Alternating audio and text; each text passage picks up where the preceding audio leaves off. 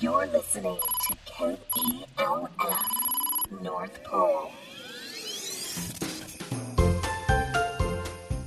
Happy December, everyone, and welcome to Millennial Santa, broadcasting direct from KELF. We are the North Pole's radio station. I am Sunny the Elf. How are ya? And here is Santa Claus. Hello, Sunny. It is so nice to come in here. You know, I don't know if I've ever told you, but this place really is nice and comfortable, and it's very homey here, and I really like it. Oh, Santa, thank you so much. Yeah, you know, I think I've done a pretty good job decorating. And, you know, for me, people that come on the show, sometimes they're a little bit nervous. You look around, you see a bunch of microphones, and I can understand why, you know, their nerves may act up a little bit. So I really wanted to make this more of a nice, friendly, inviting experience for them. And I must admit, I've taken a couple naps on the couch over there. I could probably live in this place if I wanted to, but I'm not sure my family would appreciate that very much, which reminds me of today's question, which comes from Cooper. Cooper sent us this email. Hey, Santa, I know you and Mrs. Claus have your own home at the North Pole, so where do the elves live? Well, Cooper, you know, that is a very good question. Back in the early days, long time ago, all the elves slept in one big building, and it was called a lodge. Everybody lived together in different corners of the lodge.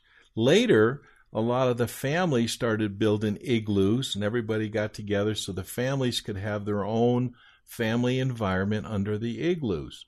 Now, today, things have changed a little bit. We have modernized a lot. We get a lot of materials that are out there and available to us. So now we're able to build better buildings with steel structures and wood. Actually, Mrs. Claus and I live in a beautiful log cabin that was built long time ago. That's when the reindeer and the elves used to haul all the wood up from below the Arctic Circle.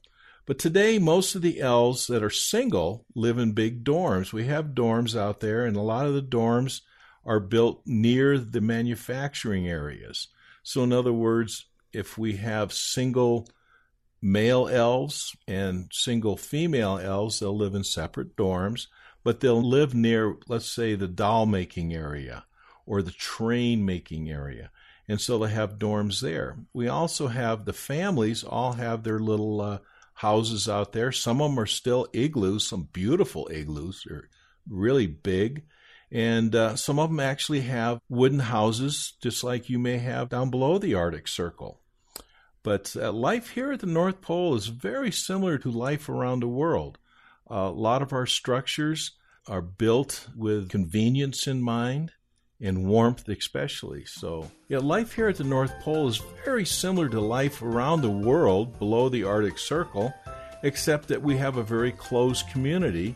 And not many people from the outside come in and see us. Aw, see, Cooper, we're not so different than you.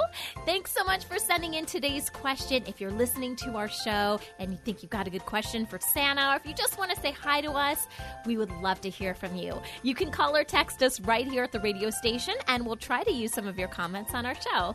The number is 856-99-SANTA. That's 856-997-2682. Kids, of course, be sure to get your parents' permission first. Bye, guys. Bye, Santa. Bye now, and please remember to keep the spirit of Christmas alive throughout the year. Millennial Santa is a proud member of Parents on Demand, a network of high-quality podcasts for families just like yours. Download our free network app on Apple and Android and listen to your favorite episodes on the go, just like Santa.